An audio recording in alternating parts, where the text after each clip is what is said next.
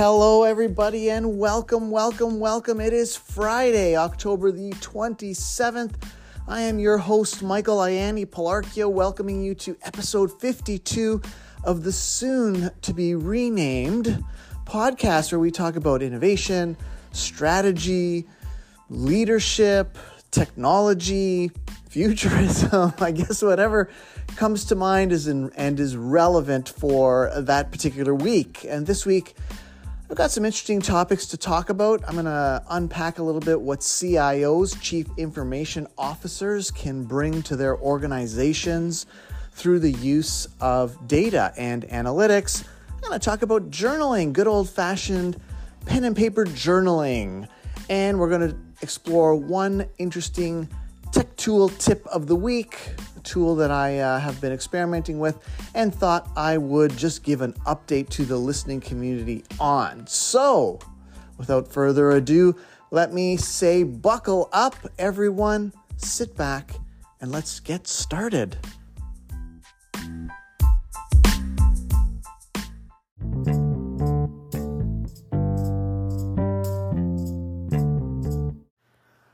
Well, I was reflecting on this podcast and it dawned on me, and I went back and I took a look. When did episode 1 come out? Well, it came out on October 25th, 2022. So we're at our 1-year anniversary, even though we've sort of jumped into season 2 since I was following an academic calendar, so to speak. It's been just a couple days over a year that I've been doing this and chatting with all of you, and it's pretty cool. And I look forward to the year ahead. I had the absolute pleasure recently as well. So just before I get into this week's first topic, one of our listeners, who's a former colleague, I won't give too much information because I don't want to violate her privacy, but a colleague of mine from many years ago, who now is teaching overseas and was listening to the podcast, reached out to me, wanted to talk about some things regarding innovation and schools, found herself in town, and dropped by, and we had just a wonderful hour and some conversation. I was reflecting on that when I was at the end of the day doing my typical process for reflection. This is part of what I wanted in starting the podcast, was conversations and an ability to stay in touch with people and reach new people and spark people's ideas and imagination. And so many thanks to Natalie, who popped in to spend a little time with me this past week. Really one of the highlights of my week. First topic I wanted to talk about actually connects to something I just mentioned, which is my process of daily reflection. And I want to sort of link it to another comment that came from, I was in a coffee shop, I'd had a meeting with someone after work, and then I was taking some notes, and someone else I knew walked into the coffee shop, and then we were chatting, and he pointed to my sort of leather-bound paper journal, and said, whoa, I would have thought you would have been using something digital, MIP. A lot of people use my initials, MIP.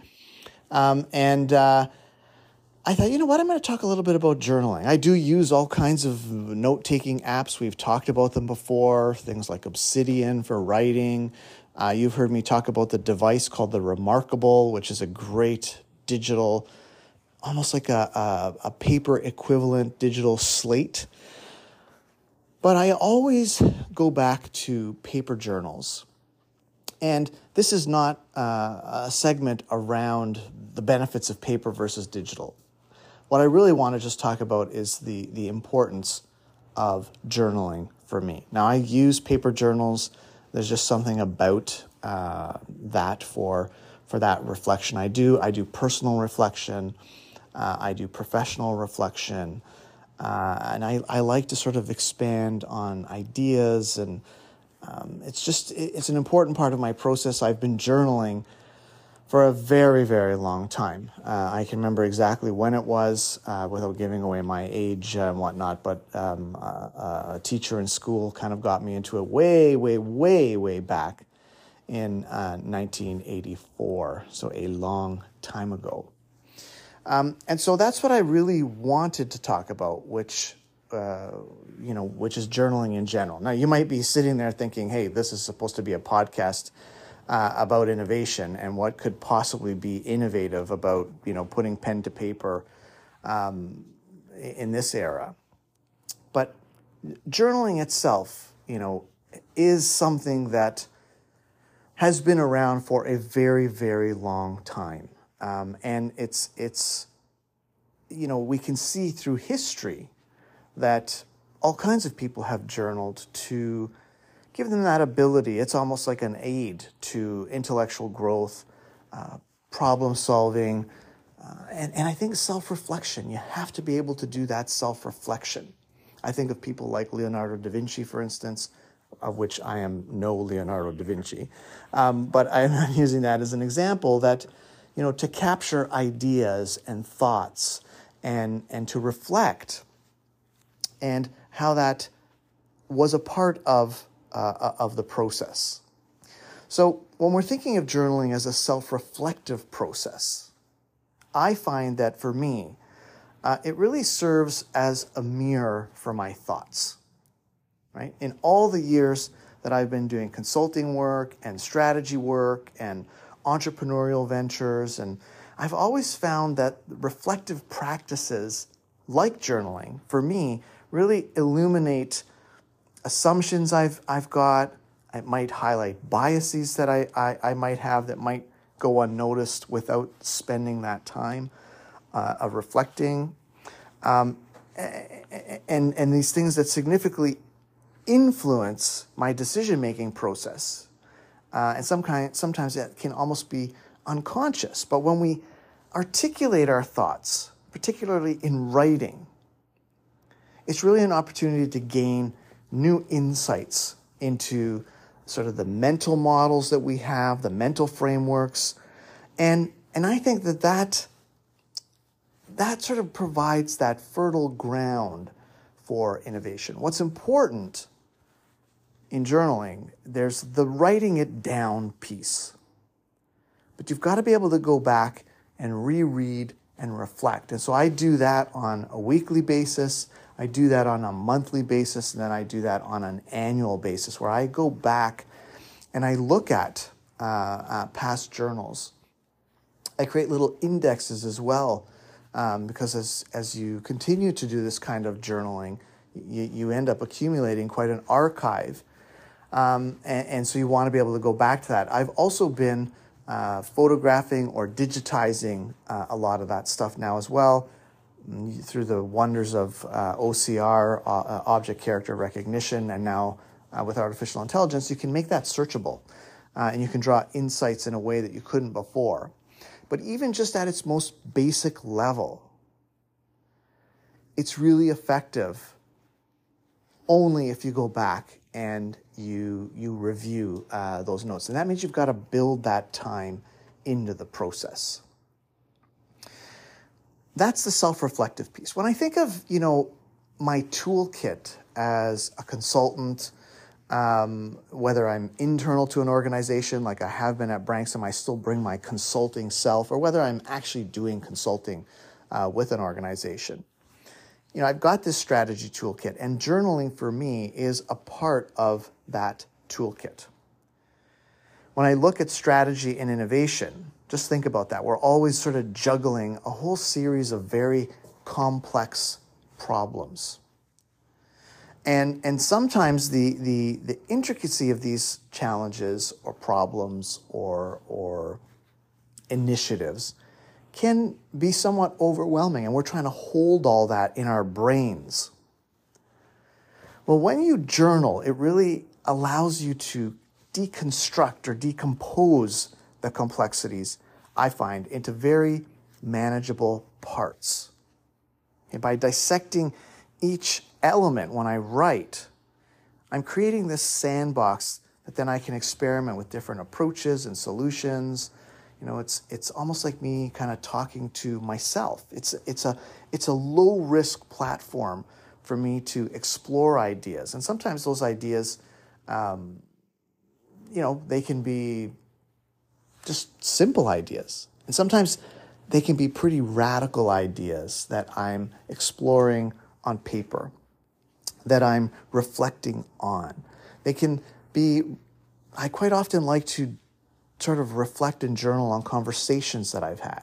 Not sort of the Dear Diary, here's the breakdown of my day, but things that I found interesting, things that I found challenging for myself, things that I find inspiring, things that I was surprised by. I like to write these things down and then explore them on paper. So that's it as a strategy tool. And you can see how that leads very nicely into journaling being a vehicle or a mechanism for idea incubation, right? So if I'm capturing things that are happening through my day, interactions with my colleagues, things that I've reflected on in meetings, and quite often I keep my paper journal with me and I do scribble. And then it's not note-taking. It's not meeting minute taking. I do that in a different way. The journal, I try and capture very specific things.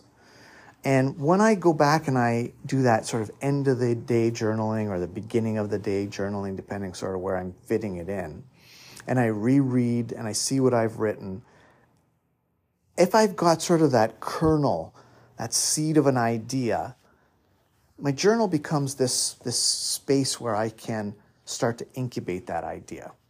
And that has always intrigued me.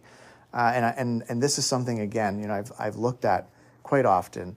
I've always been fascinated with the way Da Vinci went through his process. And so using journaling as a vehicle for idea incubation has intrigued me. Because innovation, as we've talked about, doesn't happen in a vacuum. Right? We talk about how important it is to connect our ideas with other people, how diversity of thought, diversity of skills.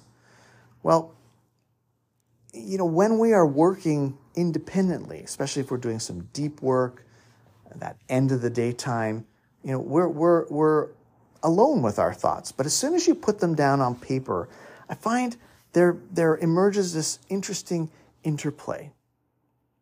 Right? Innovation evolves over time.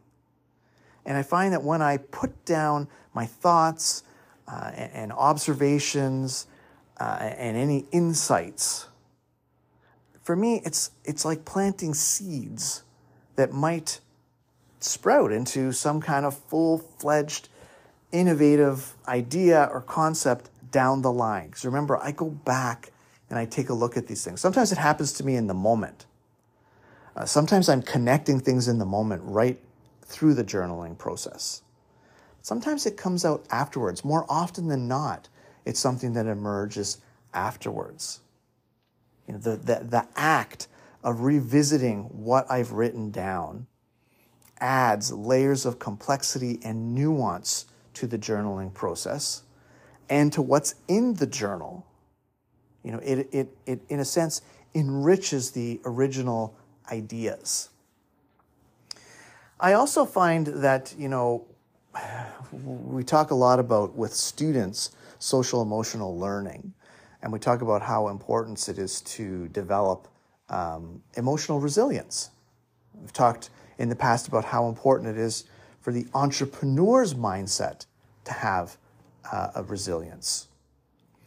So when I sort of look at the emotional dimension, okay, innovation itself isn't just an intellectual endeavor. It's not just cognitive, happening in your head. It demands an emotional component.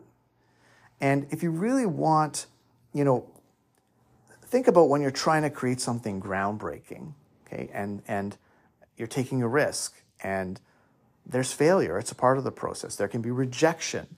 You might have doubt, self-doubt that creeps in. And when you journal, I find this at least to be true, It's a safe space for me to process some of those emotions.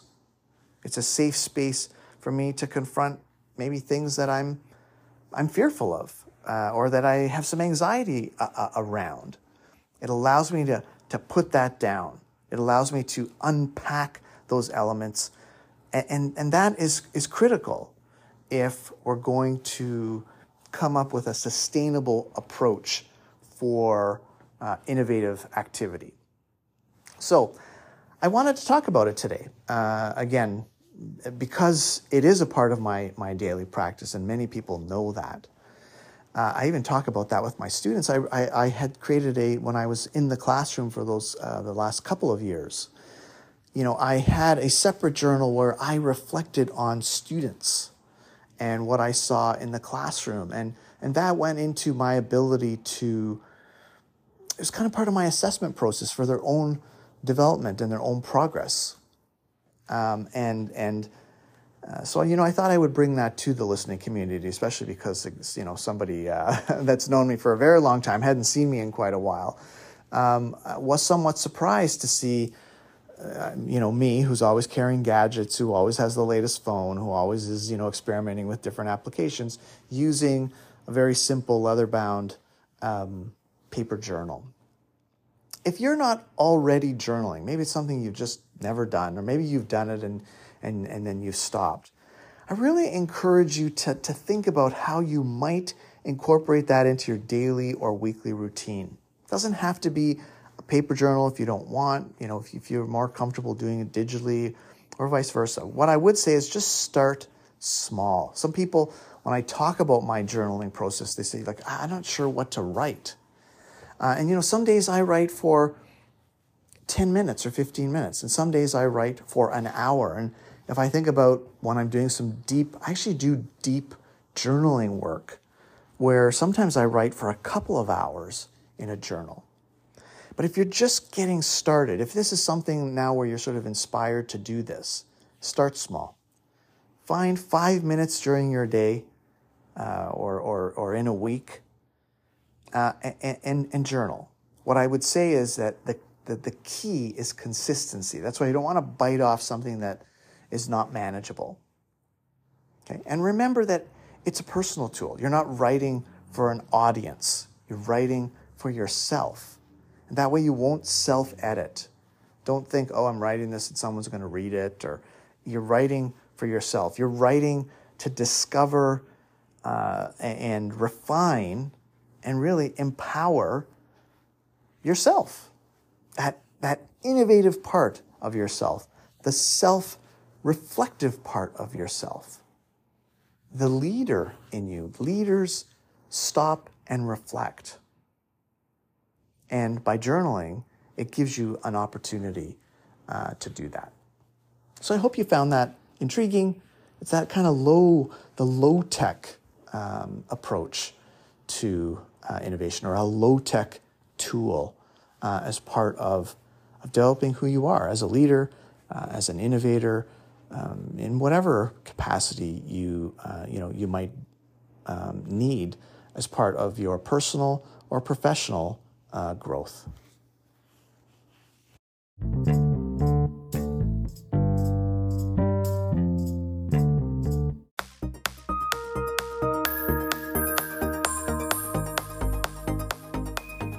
Hey, GarageCast fans, we've got something big to share. First off, a huge shout out and thanks to everyone who's been tuning in this past year. You all rock, and we couldn't do it without you. Now get ready for some major awesomeness. We're not just sprucing up the place, we're taking GarageCast to a whole new level. Yep, we're talking a new name, fresh branding, and even a tighter focus on topics that'll make you go, whoa, I gotta tell my friends about this. Our very own Michael is crafting an epic new vision for the show. New topics, new format, the whole shebang. He's super pumped to share where we're heading, and trust us, you're gonna love it. So keep your ears peeled and your minds open. The new era of GarageCast, or whatever cool name we come up with, is gonna be something you won't want to miss. Stay tuned, folks.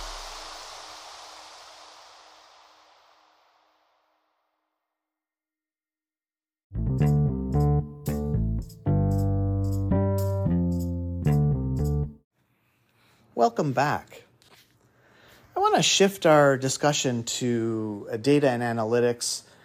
And for those of you who might be in that sort of leadership role inside your organization, let's call it a technology leadership role, an IT leadership role, whether that's a chief information officer inside your organization or you're the director of IT.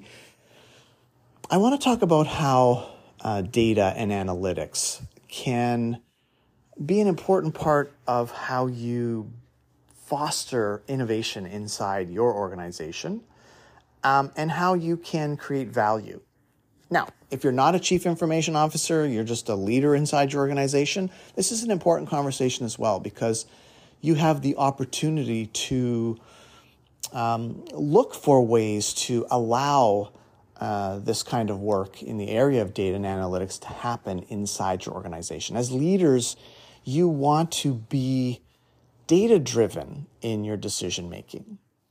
Now, again, because we have such a large group of educators that listen to the podcast as well, you might be thinking, okay, should I skip this? What does this have to do with me?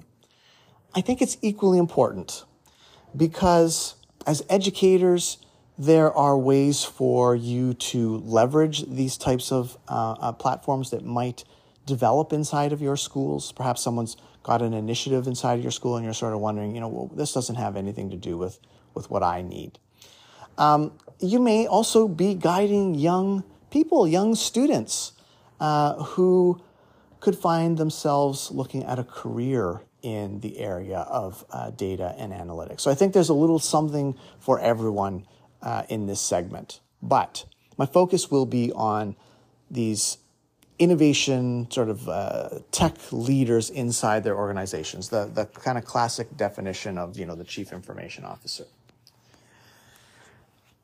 When you think of data and analytics inside your organization, we're talking about the connecting of data so often inside our organizations, whether you're a school or in some other industry area, data is largely something that's being created through a transaction, through some kind of an event. And it serves its purpose in the transaction. You buy something in the retail, in a store, there's data being generated. You post something on Instagram, there's data being generated. You record marks for a student, there's data being generated. A student applies to your school, data's just been generated. Everything around us these days is creating incredible amounts of data through all of these activities that happen. But the act of bringing data together, of looking for patterns, of connecting different types of data, of meaning making and insight finding, in being able to generate algorithms from data that allow for predictive models to be built, all of these types of things is where there's real value creation available for organizations. Now, there's 4 really important elements if you're going to have successful data and analytics initiatives. You've got to have, and we'll unpack each of these, but let me just sort of get them out loud first. Vision. You've got to have a vision. We'll talk about that. You've got to have talent. You've got to have super important governance. And then the last piece, which is where most people want to start, especially in technology people, they want to start with the platforms.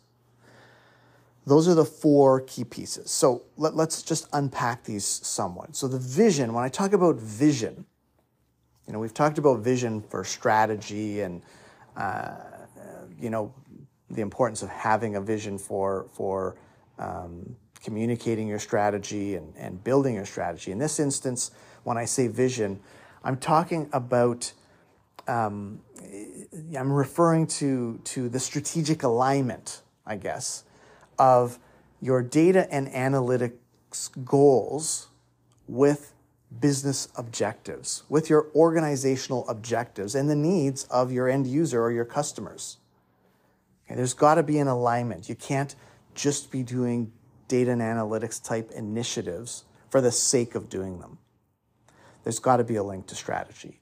And so having that vision as a CIO, super important. Talent, obviously, is referring to the people part of it, how we recruit the types of resources we need, how we develop them, how we retain them.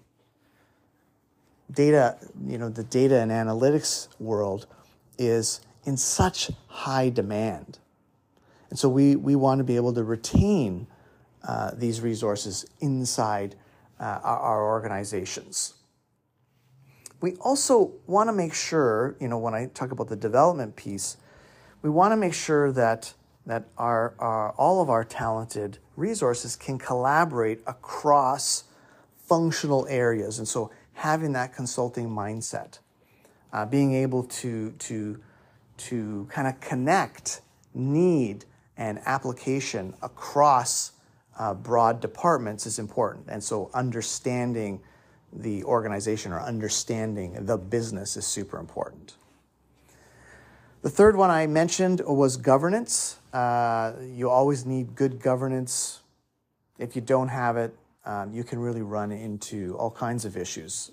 Governance can be policies you set for your organization. It can be processes you put in place and standards that you put in place, expectations that ensure high quality of your data, security of that data, respecting of the privacy, of the data that you are holding, and if there are any ethical considerations. There's legal requirements in terms of how we use data, and there are ethical considerations in terms of what are we doing with the data, making sure that we're using it in an ethical fashion.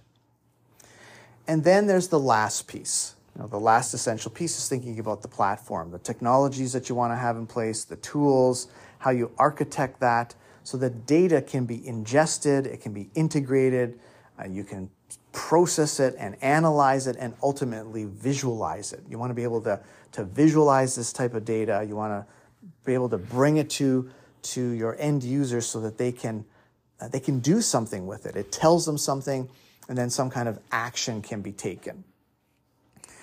And, there are challenges. I know that when leaders in technology inside organizations look at data and analytics type initiatives, which can unlock all kinds of value for your organization, sometimes there are challenges or they've heard of pitfalls and they become risk averse and they don't want to kind of go down this route.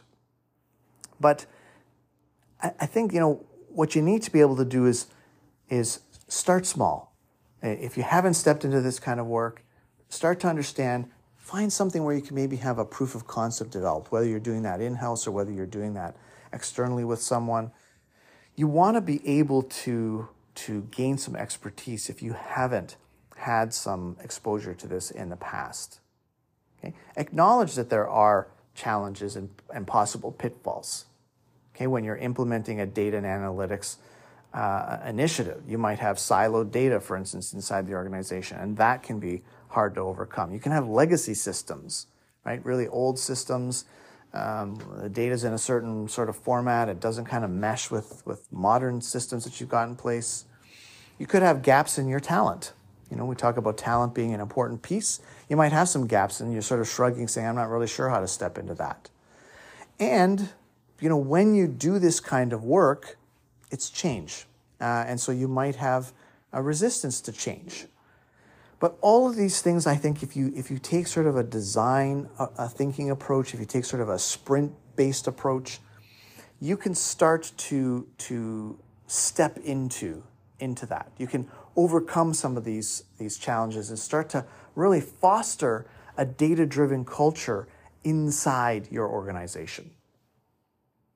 If you want to do this, I think ultimately what you need to do is build a data strategy. Right? Take a look at your organizational strategy, whatever format that's been done or whatever approach that's been done. I'm going to do a future episode on strategic approaches for businesses. But whatever strategy your organization has, you're going to want to create a data strategy that supports and enables that, first and foremost. I think as well, you should look for opportunities, especially if you don't have sort of a data-driven culture in your organization. Look at what building a data literacy program might look like for your organization. Then you can get to sort of establishing the data governance framework, and you can, look at ways to implement. Creating that data environment on site sometimes can be quite daunting for an IT team, or it might not be something that you've budgeted for from a capital perspective. There's lots of great cloud-based data platforms. Find someone who will be able to do this, for instance, as a managed service for you, as an example, or some cloud-based tools, especially if you're already using. A lot of schools and organizations use cloud-based tools or platforms for, let's say, their student information system, or for a financial system, for instance. Well, you can then find cloud-based tools where you don't have to set all this stuff up within your organization. You can, in a sense, spin it up quickly and easily in the cloud. What I really want to stress is it's not that daunting to get started. It can be daunting when this becomes more sophisticated inside an organization. And then I would say, draw again on external partners or bring in the right people. But it's not that daunting to begin the conversation inside your organization. And if you are that IT leader, again, whether you're a CIO or whether you're a director of technology, bring this to fellow leaders, bring this to your executive team or your senior leadership team, and emphasize how important, make that business case for how important data and analytics can be for the organization, how it enables the business, to enhance their business outcomes, to enhance their customer experience, and ultimately trigger that digital transformation.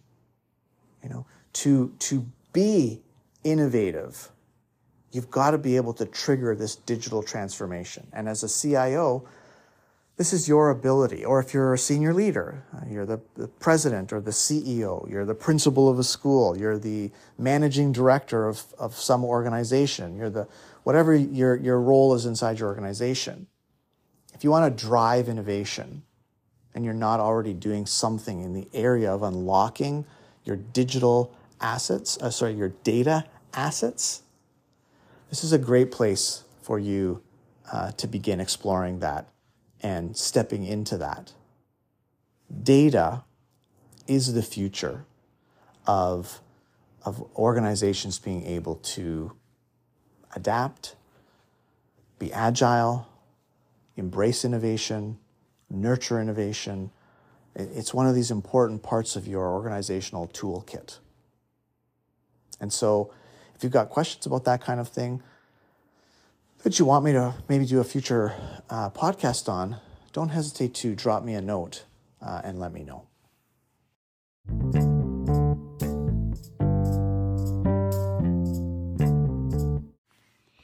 Tech tool tip of the week. I want to talk about a product I've talked about in the past. I've been using it now for quite a long time. It's a tool called Rewind.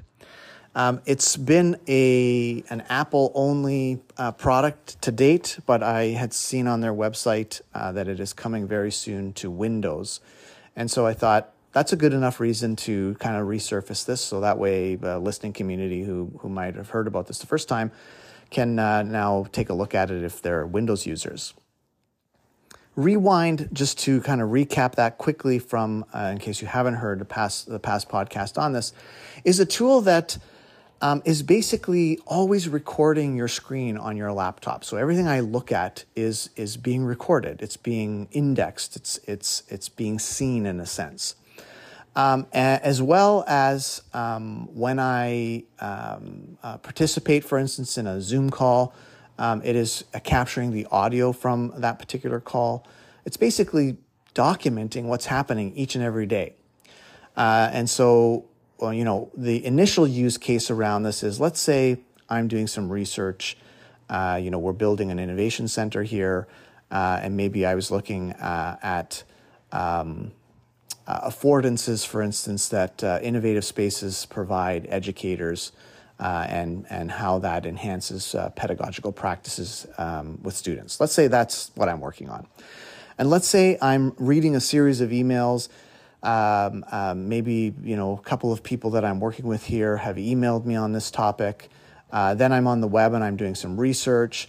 Then maybe a little later on, a couple of hours later, I pull up an academic research paper on this very topic and I read it. Then maybe I send a text message to someone with a few ideas on this topic because we're planning a workshop. So think of all that happening through the course of a day or through the course of a week. What Rewind allowed me to do is, if a month later I'm having a conversation with someone and where we revisit this topic, I can now just go in and type in, for instance, innovation spaces affordances, for instance. And it will show me in a timeline all of the places where that has come up on my screen, regardless of what application. I can go back to it in the moment. And that is incredibly, incredibly powerful in terms of being able to get back to something really quickly. I've used it hundreds and hundreds of times, just even from the perspective of trying to find something that I know I've seen on the web or some YouTube video that I've seen, and I can't seem to find it through any type of traditional search. I'm going back through my browser history. I'm going back through my YouTube video watching history, and I can't find what I'm looking for. Rewind has done it for me. But what they've added, and I'm finding incredibly useful, is that they've now kind of built that generative AI capability into the tool where you can ask Rewind questions. So I can ask it, for instance, to tell me key elements of designing innovation spaces that really support educators for the delivery of pedagogy. And what it does is it goes back through everything that I have been looking at. It goes back through all that content, and now it's using that as an input to generate information for me. It's astounding. I recently typed into it, give me a summary of the key action items from a particular Zoom meeting that I had been in. And because it's got the Zoom meeting, including things that were shared on screen. There were some spreadsheets that were shared on screen that had some important information, key dates. All of that is seen by the artificial intelligence. And now it's packaged it up for me in 3 really lovely paragraphs. And at the end, little bulleted list with 6 action items for me. It's astounding. It's like having an assistant, this AI assistant now, it's a companion through your day, kind of with you while you're working. Take a look at it. If you haven't seen it, take a look. Even if you just watch a video on YouTube, check it out. The product is called Rewind. I have no affiliation with this product. I don't get any monetary compensation. Check out rewind.ai. It's unbelievable, and I guarantee it will change the way you work.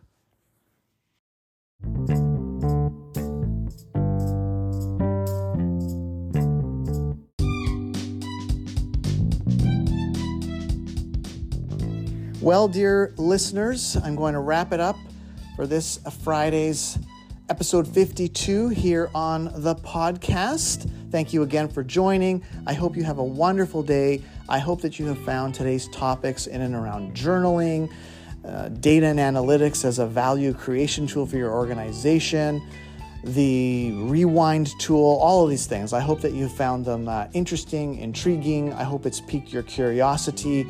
And I wish you a great upcoming weekend. I hope that the weekend gives you an opportunity to recharge. October is coming to an end already. We are almost in November. And so I hope that the weekend is a time for you to be able to slow down, do some exploration, do some of that, whatever personal things kind of recharge your batteries. And until we connect again next week, stay curious, everyone. Stay innovative. I am your host, Michael Ianni Palarchio, always thrilled to have spent this little bit of time with you here through the podcast. And I'm wishing you well. And with my signature greeting, let me simply say, ciao.